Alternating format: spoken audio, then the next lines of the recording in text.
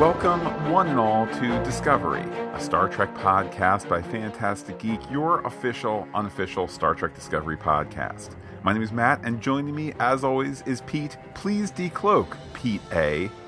You are anticipated input. Discovery, a Star Trek podcast by Fantastic Geek for episode 311, Su'Kal, comes to you now via construction glitch metal burr under the left armrest of the captain's chair. Pete, here we are in the midst of the holiday season, and indeed, Pete, about to talk the last episode of Star Trek in the 700s range. Yes, next week, of course, the 800th episode in the Star Trek canon. And Pete, I feel like these first 799 episodes, I feel like they've just flown right by. They have. It's amazing to think.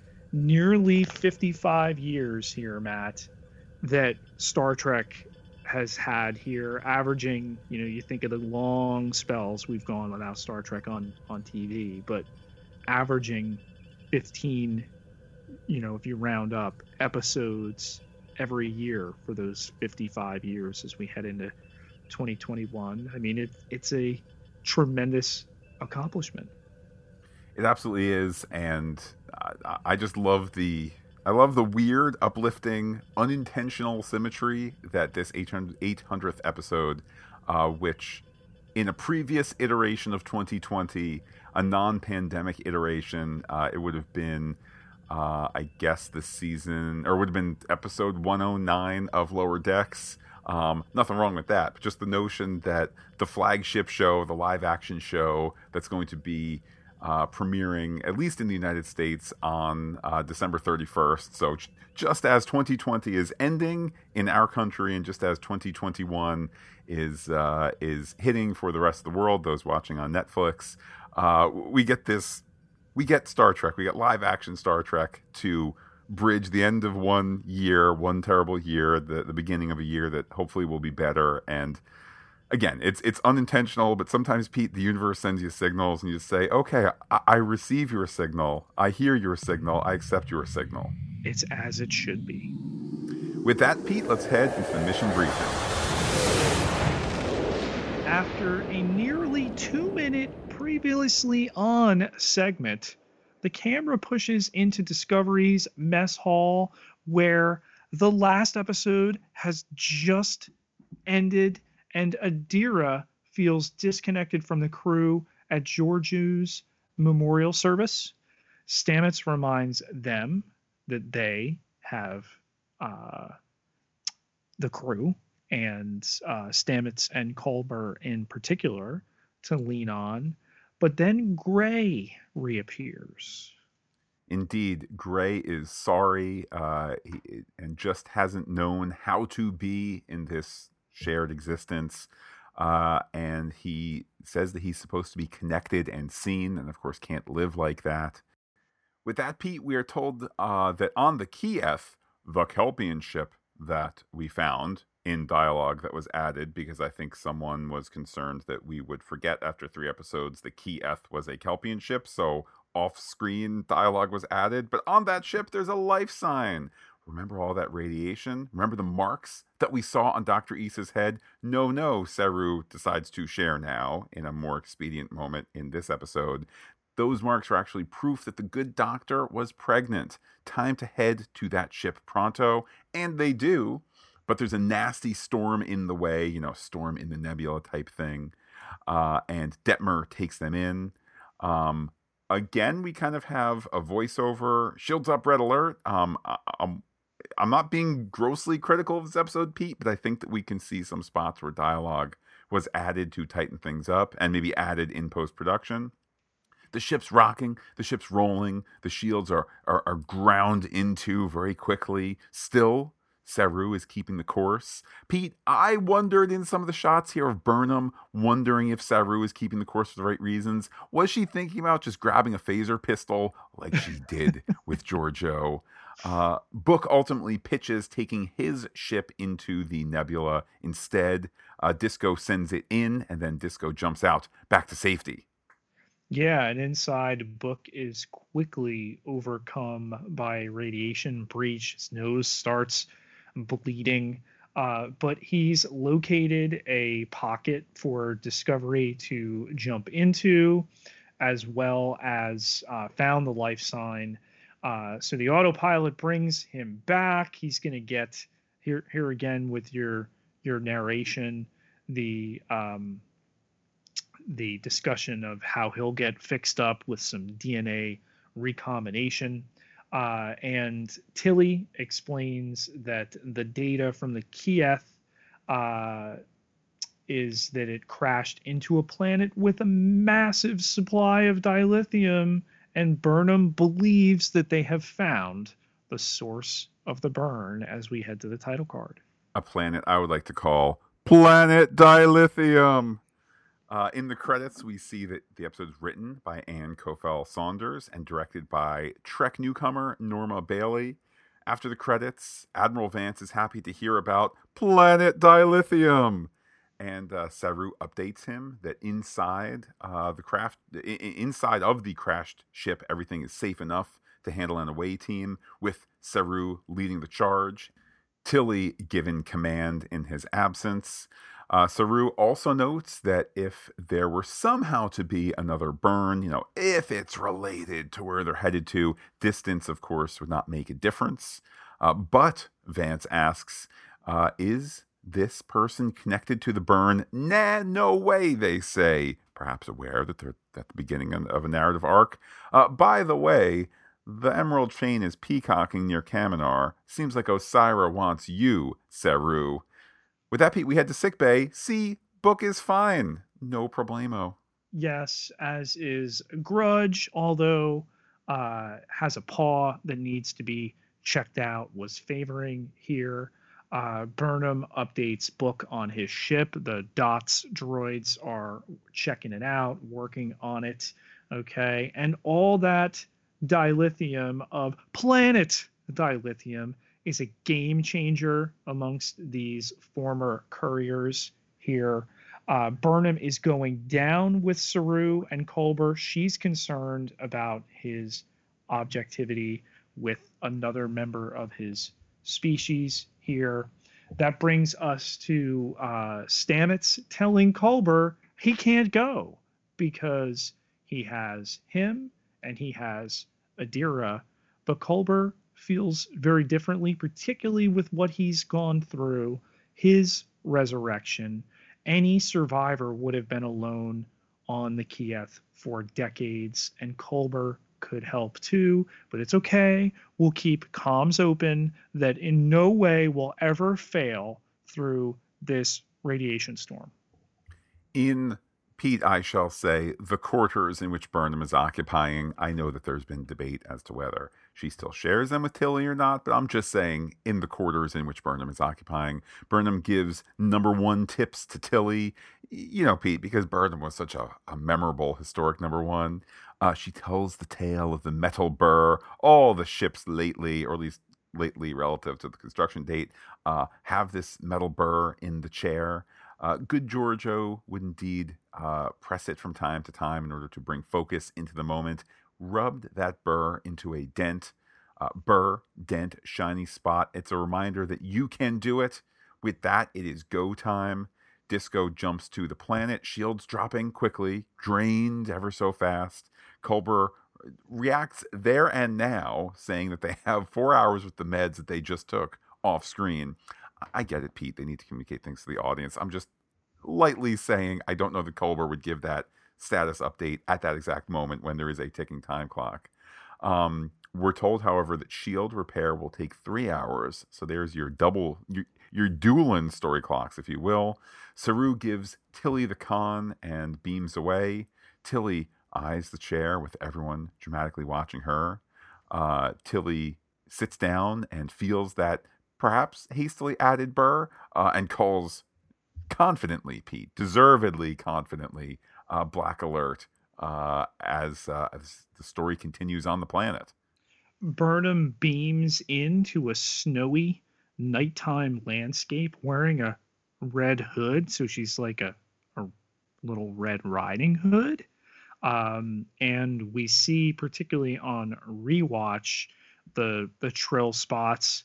Culber beams in, wearing a white parka. He's got Bajoran ridges, and then Saru, Matt, and this was a highlight in particular in an episode in which Doug Jones gets a lot, but to have him appear as human, his heels touch the ground, his wide-eyed gaze and amazement. I mean, as I tweeted, uh, Doug Jones is the gift I might be the most grateful for in Star Trek right now.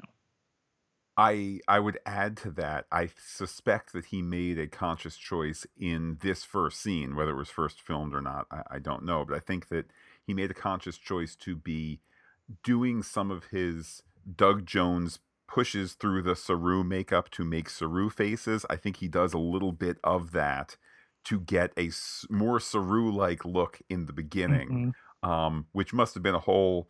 He's obviously the master of the prosthetic mask here. So it must have been this whole decision. How do I still act through the rubber, but there is no rubber, so I need to tone it back, but I want to look like Saru, even though now I look like Doug Jones. I He's think that still whole, in a prosthetic, though. uh, Pete, do you refer to his hair, perhaps? Yes, yes, because he completely shaves down to. This is a guy who changes his physical appearance so that he can change his physical appearance. Yeah, must have been must have been an interesting irony that here he shaves his head in order to make his on-screen time easier, and now he has to wear a wig because he shaved his head, etc., etc. But bottom line, what's happening? They intuit that they must be on the ship, not the planet proper. I know the ship is on the planet, but this is how they're geographically differentiating here. The planet would kill them awful quick on account of the radiation and such. Wait, they have no communicators, no supplies, no extra radiation meds. Tick tock again goes the story clock. Saru tries to end the program with no luck. It is highlighted that they have 4 hours until Discovery's return. With that, they hear some voices. They first come across the Your Replicator and You, a training program, and the crew is itself, our crew is read as parts of the program. It's revealed that the program is glitchy. The radiation. With that, Pete, take us to the room of stairs. And the giant flowers from Picard. Pete, I had not noticed them, but there you go. Eagle-eyed Pete swooping on in again. The orchids seen in the two-part finale there for season 1. Interesting repurpose here. I mean, it works. There's vaguely threatening swirling thing in the atmosphere, but this ancient stepwell recreation, their clothing has changed inside, continue to seek out the life form here. There's a gigantic chained door. There are seemingly ritual-esque pillars. It all seems vaguely familiar to Saru. And then they see a Kelpian who says that they don't belong there. They introduce themselves, and that they are responding to his mother's call, because they're from the outside. The outside? They woke the monster, Matt, and he flees. Burnham notes that the door was unlocked from the outside when he became scared, and that everything here has been programmed to deal with and help the child. He is fragile. They should treat this as a first contact. Burnham is going to stay and make sure the monster stays at bay. So to recap here, Pete, this Kelpian man, as of yet unnamed, asking, what program is this? Where are you from? Perhaps, Pete, he's saying, what kind of Star Trek is this? He doesn't know the difference between the real world and the show. The program believes these hollow stories to be real and can't handle changes. Interesting stuff. On Discovery, there are Basement-like environment. indeed. On Discovery, there are repairs underway, and they boost comms to hear Burnham's staticky update. But Discovery can't do anything. Shields are at 40%. And further countdown, because of course, Pete, we have the shield countdown, we have the radiation countdown. There's now a Federation ship making its way there. They're hailed, but no answer. It's got the correct response codes. This is something kind of weird. They're 10 minutes out. So, I mean, Pete, one truly needs a computer device, one of your your phone or your speaker devices that keep track of so many timers here. But back in the program, we're told that we're now seeing the day Kaminar was let into the Federation. I guess they infer that.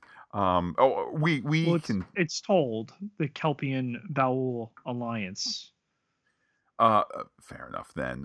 Bottom line, the Vulcan Hollow sees our crew as rescuers, correct? These hollows have kept the man alive. The appearance of the rescuers have been changed to prevent the child from being scared by the appearance of these new Star Trekkers. But Pete, this whole time it's been Culber and Saru. Where's Burnham? Burnham sees the monster, Matt. Initially, I was confused because the monster looks an awful lot like the Baul, but it's not. We'll find out in a little bit. This is a separate Kaminar-esque creature. Is it possible, Pete, that the fairy tale that we will hear about in a little bit pulls from Baul fact? I think a little. I mean, they're so similar. The black swirling CGI creations. This is different, and you're noting the difference. But I was like, as I'm watching it the first time, trying to put this together, and I don't know how much of that was okay. They know the story coming in of the Baul, and we've just name checked the Baul, and a little bit we'll get an illustration of them and what's going on. But what we ultimately understand later, some kind of kelp monster from a fable. Burnham grabs a rock, but that only angers it. It gives chase, and then she falls into the sky in this hollow program before we go to the sky, Matt, and Discovery. Indeed. Thinking caps on, why didn't they notice this incoming Federation ship initially? Hey, are there any Class M planets in this neighborhood? No. So strange. Owo's asked to scan not the ship, but around the ship. And from the information therein derived, Tilly intuits that this is not a Federation ship. It's Gasp Osira, who then shows up, shields up, red alert. Pete, can I just throw out here that maybe when there were these initial concerns, they should have gone to yellow alert, which probably would have carried with it shields up already. But hey, book tells us less dramatic, Matt. That is true. Book tells us that she must have gotten here by way of a local transwarp conduit. And with that, Pete, the USS Discovery, NCC 1031-A, cloaks as one, does. That was super out of left field. I agree as well. I remember watching this Thursday morning and being like, they didn't tell us about this in the least. And the controversy in points towards the latter stages of the Star Trek timeline that had been previously established of, okay, the Defiant has a cloak because rules of war and very specific rules about using it. And now free for all. Hey, when we refit you, see this button? That's the cloak button. As happens from time to time, I suppose. Back to the planet we go. Burnham has landed up. And Pete, can we call him Su'Kal? I mean, he hasn't been properly named yet, but the mysterious Kelpian, I suppose the two are interchangeable. Bottom line, he has found her. He asks, you're a program, right? Which one are you? He's glad to find something new in this Star Trek program. Burnham tells him that she's there to teach social interaction. He asks about Saru, not by name, but, the Doug Jones looking guy. Saru had mentioned the outside. Outside never came. It's probably dead now. Burnham will tell the tale of the outside, plays kind of coy about being a program. Hey, let's talk about social units. Saru and Culber find a Kelpian elder here. Saru explains the tradition was that they would tell stories, preserve their history, but they never got that old, obviously because of the Vahari and the culling that took place. So Culber acknowledges for Saru this is the oldest Kelpian he's ever seen, and the makeup job. I mean the whiskers and the aging of the makeup we're used to seeing with Kelpians is phenomenally done here. There are illustrations in a story book and around the room. A smaller Kelpian. This, of course, the now named Su'Kal. It means beloved gift. That after a period of great tragedy, the next child born to a family would be named that, and that child would symbolize the end of suffering. The program here teaches history and tradition, also provides emotional support, much like the Burnham program was looking to do. So, really, kind of double duty here. Of course, it was the mother, Dr. Isa, who had created this because all the Kelpian knew that they were dying. But back to Burnham, Matt, and warm memories of Kaminar's harvesting of kelp. Yes, Su'Kal, liked that feeling of the water, those memories of kelp harvesting, other family things. But does he remember things before the harvesting environment here rendered in the holographic environment? He doesn't want to talk about that. He wants the program to reset to the kind of storytelling he wants. But is there an exit to this program? No. He doesn't want that. He runs off while Burnham notes on her hand some radiation damage. Cut to Culber noting on his hand some radiation damage. See what they did there? While Saru continues to hear oldie time stories, including how the child hides in his fortress. The elder shares his book, sings a lullaby. This reminds Saru of his time on Kaminar. Cut to previous footage of Saru on Kaminar. But look, those rock piles are actually totems. They protect Su'Kal against the kelp monster, which symbolizes his fears. And his fear keeps him locked in here, says old-timey man, providing perhaps for next week a way out. The Baul are illustrated in the storybook as the all-seeing eye too has changed, has become protection. And it's this kelp monster that would rise from the sea to remind children to face their fears, much like Saru has done. And that locked door represents, but as long as he doesn't face them, he will remain there.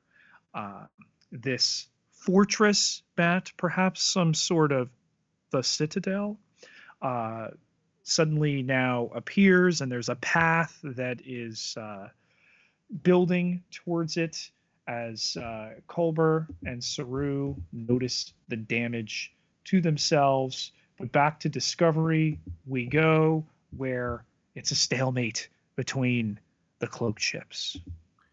Indeed, they wonder why Osira hasn't fired on them. Book ponders the idea that perhaps Osira wants the whole ship.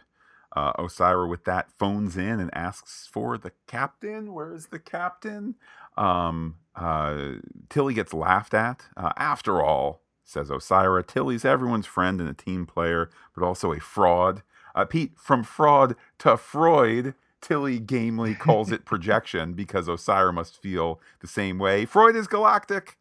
And Osira reveals that she wants the ship, the spore drive, and the crew as leverage, and she is told no. With that, Pete, let's go back to Su'Kal's fortress of Solitude, perhaps? Huh? Huh? Continues to work on the totems there on a stairwell as Burnham glimpses him, and also the swirly monster kept at bay. Burnham now has visible wounds to her face, and Culber and Saru join her to witness what the child is a doing. Yes, and as that monster approaches, Sukhal says no, and we see it emanate from his mouth and around him, causing ultimately a mini burn. On Discovery, they see it coming, they're able to deal with it. Stamets is rooting the this and the that and the other around it. The dilithium is so unstable. Cloak is down and they can't jump. Prepare for the firefight. Stamets is told to get into the spore cube. And Pete, he tells his captain no and needs to be told a couple of times. We might have some concerns about Tilly being prepared to be temporary captain, but she is. Shame on you, Stamets. Book is sent to his ship to rescue. Mixed in with all of this, Adira, kind of on the side, has an idea they share with Reno, saying that they need Reno's badge. Back we go on to the planet. Saru calms Sukhal by singing that lullaby, a story from the man-child's youth, if you will, something Sukhal prefers. The monster runs off, and separately, Sukhal walks away. The decision here to use Doug Jones and his singing, and just side note, if you don't check out his Christmas Carol videos on social media, you're really missing out. But lovely inclusion here in an episode. Doug Jones gets showcased as Saru, but Doug Jones to get showcased as Doug Jones Saru is a rare treat, and really leans in terms of this narrative, calming the child. And Matt, what do you know? A child abandoned, who has an emotional reaction and sends some kind of force out into the cosmos? Many things are galactic, Pete. Many things. Back we go Sukhal backwards, Lucas. I mean, really? Wow, I hadn't quite thought of it as directly as that, but on Discovery, they're being hailed, and there's witty repartee between the two captains. Tilly ultimately promises to self-destruct Discovery if the ship is taken. Osyraa intuits that Disco must be protecting someone in the nebula. Book does launch, and Tilly calls Black Alert, but baddies beam into the spore cube, preventing Stamets from doing the jumpy thing. Tentacles with that move from Osyraa's ship to Discovery, snaring it. More baddies appear in the corridors. We see Book going into the nebula and sharing with Burnham that Sukhal almost caused another burn. And Burnham and Culber realize that he somehow has adapted to the area and caused the original burn. Burnham and everybody get to the rendezvous point. Yeah, there's a lot of moving pieces in this point of the episode. This one's going to stay here, but no, this is instead going to happen. And yeah, and side note, I guess Osyraa's ship got the tentacles from the Romulan ship that went to the Kelvin universe. There is a lot of tech mixed in there. Back on the planet, our heroes discuss who will stay. Someone needs to prevent another burn. Saru will stay by himself. No, Culber will too. After all, remember that thing Culber said in the beginning? He's going to say it again now. He knows what it's like to be alone. Burnham's going to come back for them, but is reminded that if it takes more than one day, it's no dice. The radiation will get them. On Bookship, Adira has snuck on. They've got radiation medicine and transport down. We see that just after Adira transports down, Burnham is transported up. She's radioactive. You can tell, Pete, because her Apple Watch Radiation Death Edition is blinking red. And it's time to fly away. Pete, why don't you take us for the last bit of the episode here? Stamets, king that he already is, Matt, gets fitted for a crown here, but not the type that he wants to wear. This is going to turn him into a Spore Cube zombie for Osira's bidding. So with that, he's made to take the old controls there. Suddenly the bridge is overrun as well. Osira even coming over in her black leather outfits. The crew is liberated of their badges here, and Tilly is essentially tossed out of the chair. Osira having taken control of Discovery, really getting herself comfortable in that chair. I doubt she knows where the metal burr is, because she's got her leg up on it. And just as Book and Burnham come out of the nebula, they find that Discovery is gone with the ship here. And what are they going to do?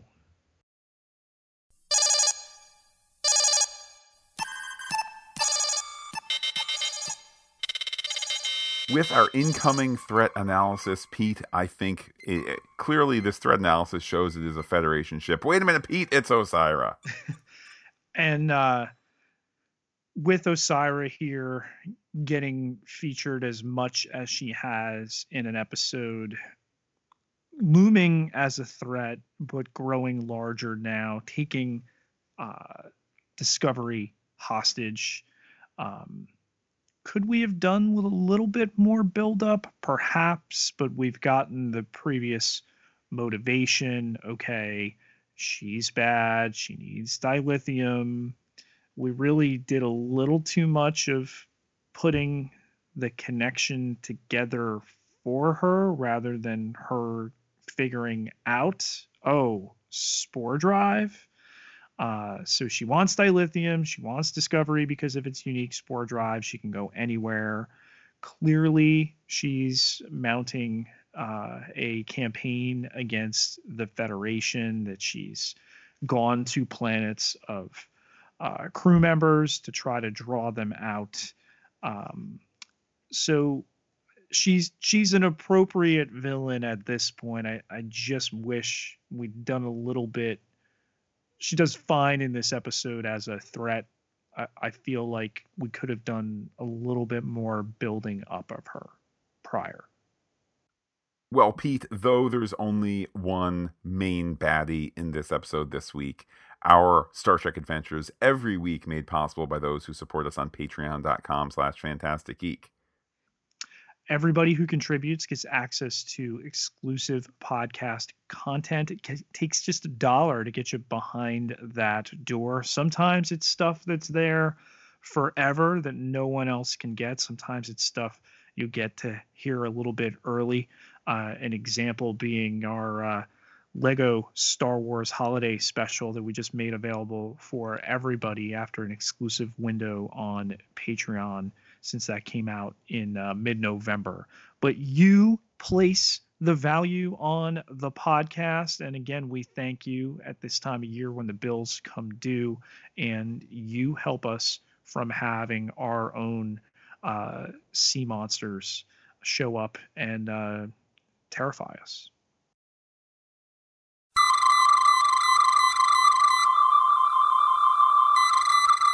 With that, Pete, let's set our long-range sensors towards some theories. First one, just want to get it out of the way, Pete. I saw some people online concerned that that Su'Kal, as the person who likes his program a certain way and don't change his stories, you Star Trek Discovery people, maybe an interpretation that Su'Kal is representing a certain element of fandom. I mean, the metaphor here, I think we have to be careful in parsing. That you have this child who is abandoned and not out of an intentional decision, but orphaned because of tragedy. And to grow up with this environment meant to protect, meant to inform and sustain, and for others to come in that he's not comfortable with, that he needs to learn about and gain familiarity with. I think it's kind of a classic Star Trek story. We find these alien worlds where people don't have the level of insight that they gain from others, and they come away changed. Pete, changing subjects here, we get Gray expressing his desire to be connected and interacting. Mhm. Will Gray return either this season or next in corporeal form? I've been on this one since the start. It just remains to be seen how exactly that's going to take place. Whether it'll be a programmable matter situation. I mean, we've done this with Culber, and to the benefit of the show. Can you even imagine Star Trek Discovery without Wilson Cruz at this point? I mean, it certainly is. It's difficult to imagine, and or at least for Culber, and then it's interesting to ponder, knowing that the Gray will be back in some capacity for season 4. Certainly, Pete, the dire nature in which this episode ends. The book ship out there by itself in the great The Eon beyond. Eagle, Matt. Let's call it by its given name. So true, so true. Will Book use the conveniently mentioned nearby transwarp conduit to get to Federation HQ ASAP?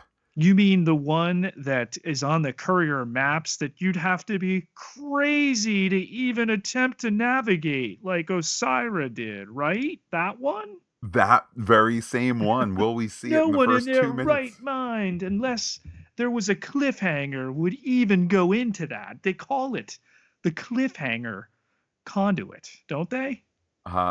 Pete, they may on some maps. Last question for me. Will Planet Dilithium minus Su'Kal, once that gets sorted out, presumably next week, will that be a galactic fix? Because all they just need is more dilithium and they don't need anything sustainable. Yeah, that's where I is it a finger wag? I don't know. The whole thing with dilithium was there was this burn.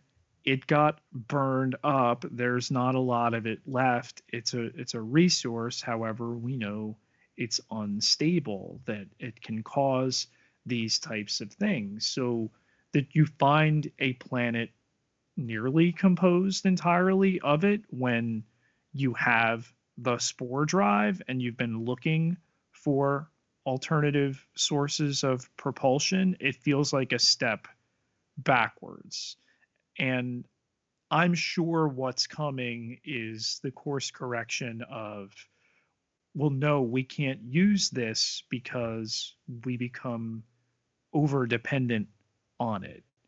Um, it's clear they're not going to do and the entire fleet has the schematics to the spore drive and now has one because programmable matter this season until maybe like the coda of solving this crisis with the Emerald Chain and this siege on the Federation, apart from its scattered nature right now. But yeah, I'm super concerned about the dependency on it, and then you add the fuse of Su'Kal in terms of that explosive fuel. Does not feel like a good fix. You mentioned the immediate threat of the Emerald Chain. I know we had discussed an episode or two ago, kind of in terms of number of episodes left in the season. Is the threat up to the task? I feel like insofar as this week it obviously was the return of the Emerald Chain, and now there's this really, really dire situation. Now I feel like with 2 episodes remaining to the season, I feel like, oh man, it's going to be 2 jam-packed episodes, and the threat equals the number of episodes left kind of thing. So I'm feeling much better than I was maybe Yeah, 2 episodes ago, just in terms of, are things tight enough? Does it go too fast? Is it a little bit too loose? And now feels just about right. I didn't feel like a kidnapping situation was in the offing. I felt more of like Discovery is in danger because they want the tech, they'll take the tech. Taking the ship and the crew makes the stakes appropriate here. And if you watch the previews like normal people do, not named Matt Lafferty, you know where Discovery was headed. So yeah, I feel like with these 2 episodes left, we look at what story space remains to be settled, and then with the knowledge that the 4th season will continue in this timeline, um, does the Emerald Chain get dealt with once and for all, or is this something that continues to sprawl into the next season? Remains to be seen. I'm still oddly hankering for our Klingons, our Borg, perhaps. What other species that we're familiar with still pose some kind of threat or are different, a la the Romulans joining up with the Vulcans on Navarre. Any other theories on your theory radar? The concept of another burn, like I said, with the dilithium planet. So could that be a story solution of, well, Osira is overly dependent on dilithium and she's always looking for it? Could they light the fuse on the bomb to blow her up? That is an interesting take. I mean, you mentioned earlier there seems to be I think you were saying more story unwillingness. I'll couch it. I don't disagree, but I'll couch it in terms of, within the world of the story. The Federation does not seem to be in a rush to copy this spore tech, which I suspect may be a story oversight, but we'll see how things end up. The notion of, let's cause another burn, let's take away dilithium and kind of force the clean renewable spore stuff, except for the fact that it killed all the spore dimension people, which is something else that the story is completely, I don't want to say ignoring, but I think once again it's like, boy, these fossil fuels are terrible, Pete. I can't wait to get a new car, and electric's awful expensive, so to get a, so on and so forth. But I digress. Point being, I like your theory that maybe the solution to defeating the Emerald Chain is to not blow up the Emerald Chain, but to take away all their dilithium and say, now we run on spores. And it would take them obviously longer to get from place to place. They don't pose the threat sitting on a fuel supply. They do now. And I think, so when you bring in the child, Su'Kal, to this, at the life expectancy of Kelpians, so he's approximately 125 years old, unstable. Has he yet gone through Vahari? I would imagine so. I mean, I don't know that that's the case. Yeah. So what does that mean in the emotionally fragile environment on top of this bomb planet? And that's where I think, all right, so early on in this episode, they talk about the potential for another burn.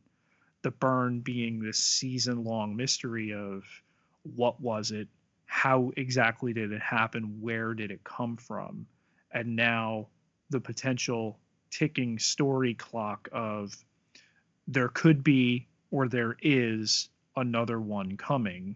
So a reset button, maybe, and then, well, what survives it? the ship that doesn't have just that technology, that's so dependent on it.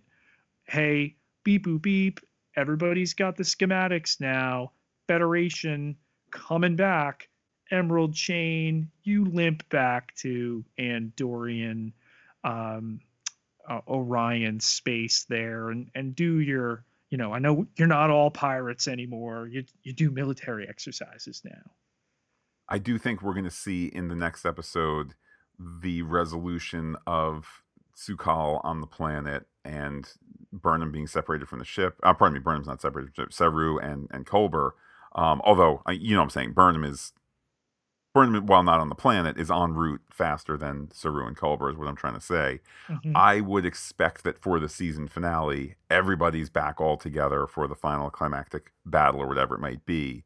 Also, given that Sukal's planet is this powder keg, I would vote for it to be resolved next week and not be hanging out there.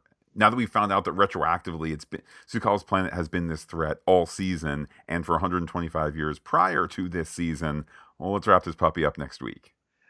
It's interesting that this holographic environment that so dominates the episode, this is the first time that our protagonists have really interacted in a holo program. We had discussed before and even theorized, okay, when Adira goes and plays the cello, is that holographic programmable matter in some kind of holo rec room that's been retrofitted into Discovery? No mention whatsoever of holo decks, a deck that is not hollow, but instead been hollowed out for some hollows. And here, this environment, and I guess my biggest question is the rules of it. We've seen holo programs before, but changing the participants who go into it and their appearance, and yes, it's explained in the episode, this is what would be more comfortable for the protected person inside this. But Saru, his heels touch the ground. I don't know. I've never seen anything with this change in Trek in terms of holographic projection and program. And then when you have Burnham getting sucked into the sky and this fortress that appears and the scary thing that represents the fear, it's definitely among the most interesting holo programs we've seen. Yeah, it's a really it's a novel approach to the holodeck gone bad storyline, which I feel like approached trope status in Star Trek's past. Here, it's kind of completely reframed and feels anew. With that, let's go to hailing frequencies. Hailing frequencies open, sir. Pete, we start looking at Twitter. A boldly go, go, go, or boldly ho, ho, ho. How did people vote? Pete, with the choice cloaking what now, got 10%. The second choice, green with envy, also got 10%. Fine hollow story got 45%. And then Sukal's a metaphor for who? Got 35%. Some written responses. We heard from Andre Yeager reclaiming the title of fastest gun in the West. That's at Dr. Polo 1983. They didn't even give the episode a part 1 title. Loved the cliffhanger, though. Did the child actually cause the burn? How powerful is he? Can't wait to see what Osira is going to do with Disco. Going to be an interesting conclusion. We also heard from James the Sagacious. Didn't see any of that coming. A Christmas cliffhanger. Was anyone else expecting Badgie to appear? That, of course, is the Twitter for Badgie, the beloved Lower Decks character. We heard from Dennis. That's at Bono_Dio. I can't believe a child's grief caused the burn. We heard from Jackie Wolf, at Jackie Wolf. I can't shake the feeling that someone isn't making it out of the holo program alive. Oh no, Pete. Don't do that to me. Yeah, I I had hadn't not considered contemplated that. any cost or death at the expense of our regulars. I mean, is Book somebody potentially? I mean, they gave you concern for him this episode, so Pete, you're surely not suggesting that a middle-aged, season-long, in the credits male lead is going to be not making it into next season. yellow Ahem, alert. Lorca. Ahem, Pike. So we'll see. I do know this, Pete. I know that we've seen swole Doug Jones, and we've seen way more swole Wilson Cruz in preparation for season 4 and filming season 4. So if somebody's not making it out of the hollow, it might be Sukal. Anyhow, moving on to Brett Desmo Williams. It's at BW Desmo on Twitter. Truly great modern version of a holodeck on the Fritz story. Hated to see Disco in Osiris' hand, but I'm truly pumped for what comes next. We heard from Spider Ham Lincoln, that's at TessLC139. This was an exciting, fun, and unfortunately somewhat predictable episode. But just with the stuff on the ship, I didn't predict exactly how the ship would be taken, but once Osiris showed up, you knew things wouldn't go well with Tilly in charge. And that's not to say that things would have been any different with anyone else in the captain's chair. Which, Pete, let me pause Spider Ham Lincoln's words here. I know there were some people on Twitter saying, it's proof that Tilly is a terrible captain, that she lost control of the ship. And anybody there would have been overrun. Like what Star Trek 2, that all but happened. I mean Khan didn't take control of the Enterprise, but it was just as bad. See Picard v Borg, and so forth. I mean, again, I think that I have preparedness concerns for Tilly, but when Tilly was in the chair this episode, I did not have leadership concerns. No, and the Tilly stuff, giving her first con duty. Yes, she sat in the chair before. She did the training program with Pike in season 2 and the shadowing. But, to have the true stakes here, cut off from your captain as acting first officer to be the one here. I mean, obviously, this is going to be the moment of growth. This is going to be the way that she comes out of this, if not promoted from ensign, full-time number 1. It is among the best stuff of this episode, particularly the chair backstory and everything with that. Back to Spider Ham Lincoln's words here. The random transformations of Burnham, Culber, and Saru seemed unnecessarily out of place, though it was cool to see Doug Jones as human Saru. The mystery surrounding the dilithium planet and baby Saru is intriguing. Oh, bravo. I did not read that ahead of time. Yes, of course Sukal is baby Saru. I get it. His name is... What's the Grogu that we could come up with? Is this Shatsu? Something like that. Let's see. The mystery surrounding the dilithium planet and baby Saru is intriguing and very much looking forward. There you go. I'm very much looking forward to the remainder of the season. The previews for next week's episode look very promising.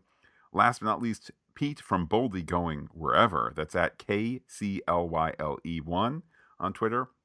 Call it Trek, New Trek, Old Trek, No Trek. This was great TV. Amazing visuals, tension with Tilly in the chair, the hollow transformations. All of it was great. One of, if not the best show around right now. It's definitely not an episode you came in saying, at the end of this story, Discovery is going to be taken captive and our crew is going to be scattered in 3 different locations. So the stakes are there. The chips have been pushed into the middle of the table, and these last 2 episodes are the time to ante up. With that, Pete, let's check the email inbox. We heard from Dirg, the Markalian, who says, hello, Matt and Pete.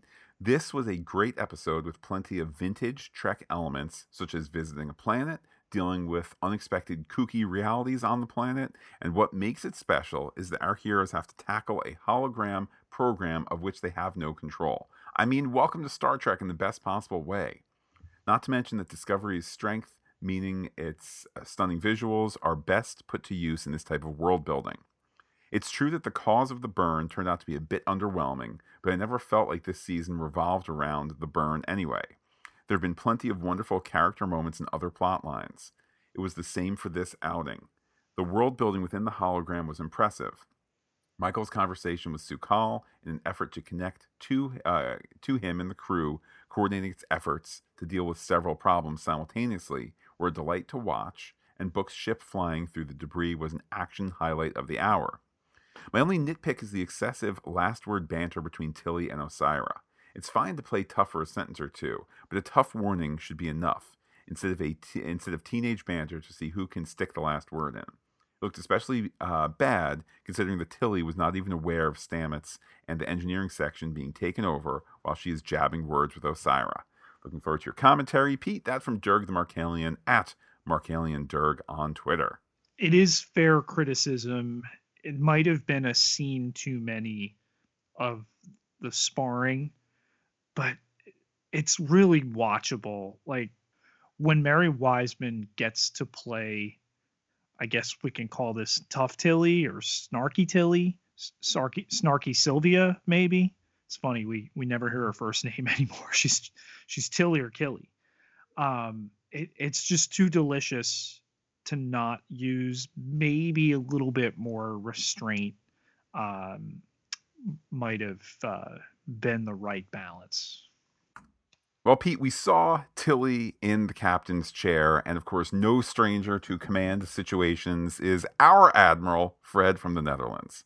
Hello, Matt and Pete, and all listeners to Fantastic Geek. This is Fred from the Netherlands with some feedback for Star Trek Discovery Season 3, Episode 11. They did throw me off because this was not part 1 of a 2-parter, or perhaps even a 3-parter, we don't know. So that was a little disturbing at the end, that it obviously is a story to continue. Second nitpick is about a thing I thought of for a very long time. Why is this Sonequa Martin Green always whispering? I really get annoyed by it. Actually, my wife originally made a remark about it, and when we talked about how do you like Star Trek, etc., and then she said, okay, I do like it, but I don't like this actress Sonequa Martin Green because her emotional scenes, or a little bit emotional scenes, are always in a whisper mode. And since my wife said that, I also see it. Actually, I felt it before, but I couldn't pinpoint it down.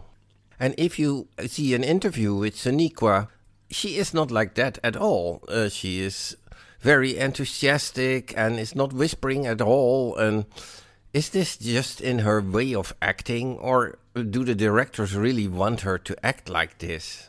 I think I really should watch something else from her than Star Trek to judge this better. Here is an example talking to Book.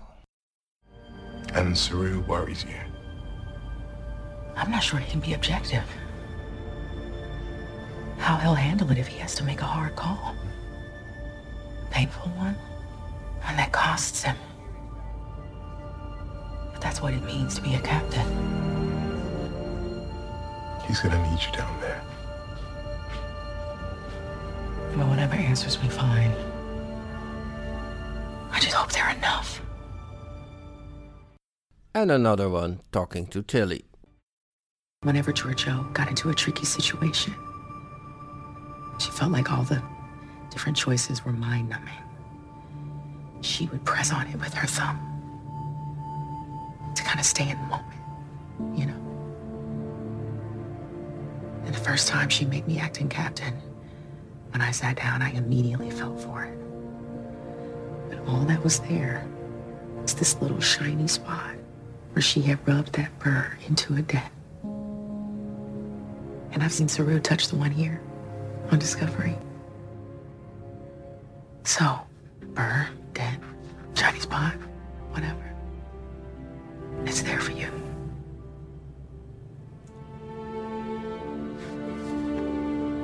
You belong in that chair, Tilly. A nice surprise was, of course, Culber as Bajoran Michael as Trill, and Saru as human. I think it was a very nice thing for Doug Jones to be without his prosthetics. And if you watch the Ready Room, you can see what he thought of that. And I think Tilly did quite a good job in being in command. Reminded me a bit of Killy though. I found the story on the planet a little bit too surrealistic. Although I liked the model of MC Escher as a background, which is a Dutch artist, by the way. Okay, that was all for now. Time's up, although there were many other things to say. All the best for 2021 to all listeners of Fantastic Geek. Greetings, all the best, Fred from the Netherlands. Pete, Fred mentioned some of the surrealism, perhaps influenced by the artist MC Escher, and I know Fred has further thoughts that he shared with you. Yeah, he had written in as well with some pictures here. He said the funny thing is his youngest son just designed a poster for his room 2 or 3 weeks ago. It arrived in the post a few days ago and was a MC Escher drawing combined with his son's personal graffiti symbol. What a coincidence. So he had put that up there and some different side-by-side photos with that. And yeah, I think with the hollow environment and the, Escher-esque influence of it, it's an interesting choice, particularly the not malfunctioning because of, holodeck, but more so because of the decay, because of the time that it's been there on the Dilithium planet. Fred also noting that the Tilly in the captain's chair, Tilly in command, perhaps had shades of Killy, and I think that's a great observation. I'm reminded back to not just the classic Trek Mirror Universe episode, but there's one where Kirk gets split in two, kind of like thoughtful but weak Kirk and angry but strong Kirk. And just this notion in both that episode and the Mirror episode of, kind of the duality of things and the gray area between and things of that sort. So I feel like Fred is picking up on some very Star Trek things that maybe they didn't dive deep into in this episode, but it's kind of part of that Star Trek aesthetic. I mean, how can having played Killy in the Mirror Universe, season 1, she does that, not influence for Tilly what it would eventually be like to have command of a vessel. She needs to be able to summon that part, not the hair and the dominatrix outfit per se, but more of that attitude. And I think that's important for her. She tends to be so mousy. You think about when we met her and how terrified she was of Stamets and how close they've become and where she's able to summon this toughness within. It's a real good illustration of character arc across several seasons. Now, Pete, Fred mentioned the strange coincidence of MC Escher's influence in this episode and the poster from his son. He also gave us and all listeners greetings for a happy new year. Pete, maybe all these things are in combination. Is it possible that Fred is a time traveler, comes from farther down the timeline than we thought, and he knows definitively that 2021 will be a better year? He knew for sure that there'd be Escher-like stares in this episode and perhaps suggested the art style to his son. Is Fred the Watcher from the Marvel Universe, and does he know all and see all? Can it be worse than 2020? Pete, I think the Fred foretelling, it's definitely going to be better. So I know that while we have other things to talk about on the Pop Culture Podcast feed in the coming days, and indeed for what's left of 2020, I know that the next Star Trek podcast will be in the new year. So Fred's wishes certainly well received and reciprocated. Absolutely. And while this will be the first year in the history of Fantastic Geek that we will not top the previous year in the number of podcast episodes. That's only because our record last year of 185, we're going to cross the 100 mark with this episode. So yeah, the center must hold. Indeed. And Pete, how could people be in touch with you to talk perhaps Star Trek predictions, to talk thoughts about Mandalorian Season 2, WandaVision, Wonder Woman? How can they be in touch, Pete? You can find me on Twitter at Peter, Pieterjketelaar, Ketelaar, 11,723 followers. Can't be wrong. And while I'm personally on Twitter as Looking Back Lost, do be in touch with the podcast. Comment on FantasticGeek.com. Check us out on Twitter, Instagram, Gmail, where we are Fantastic Geek as well. But wait, Pete, there's more. Facebook.com/FantasticGeek with a PH, all one word, like it today. I mentioned the lineup in the next 8 days previously. Again, Mandalorian Season 2 wrap-up, WandaVision season preview, Wonder Woman review, and of course, back here, same time next week on Saturday, January 2nd, in the future, in 2021, to talk Discovery Episode 312. With that, Pete, I will say adios to all our listeners and give you the final word. You woke the monster!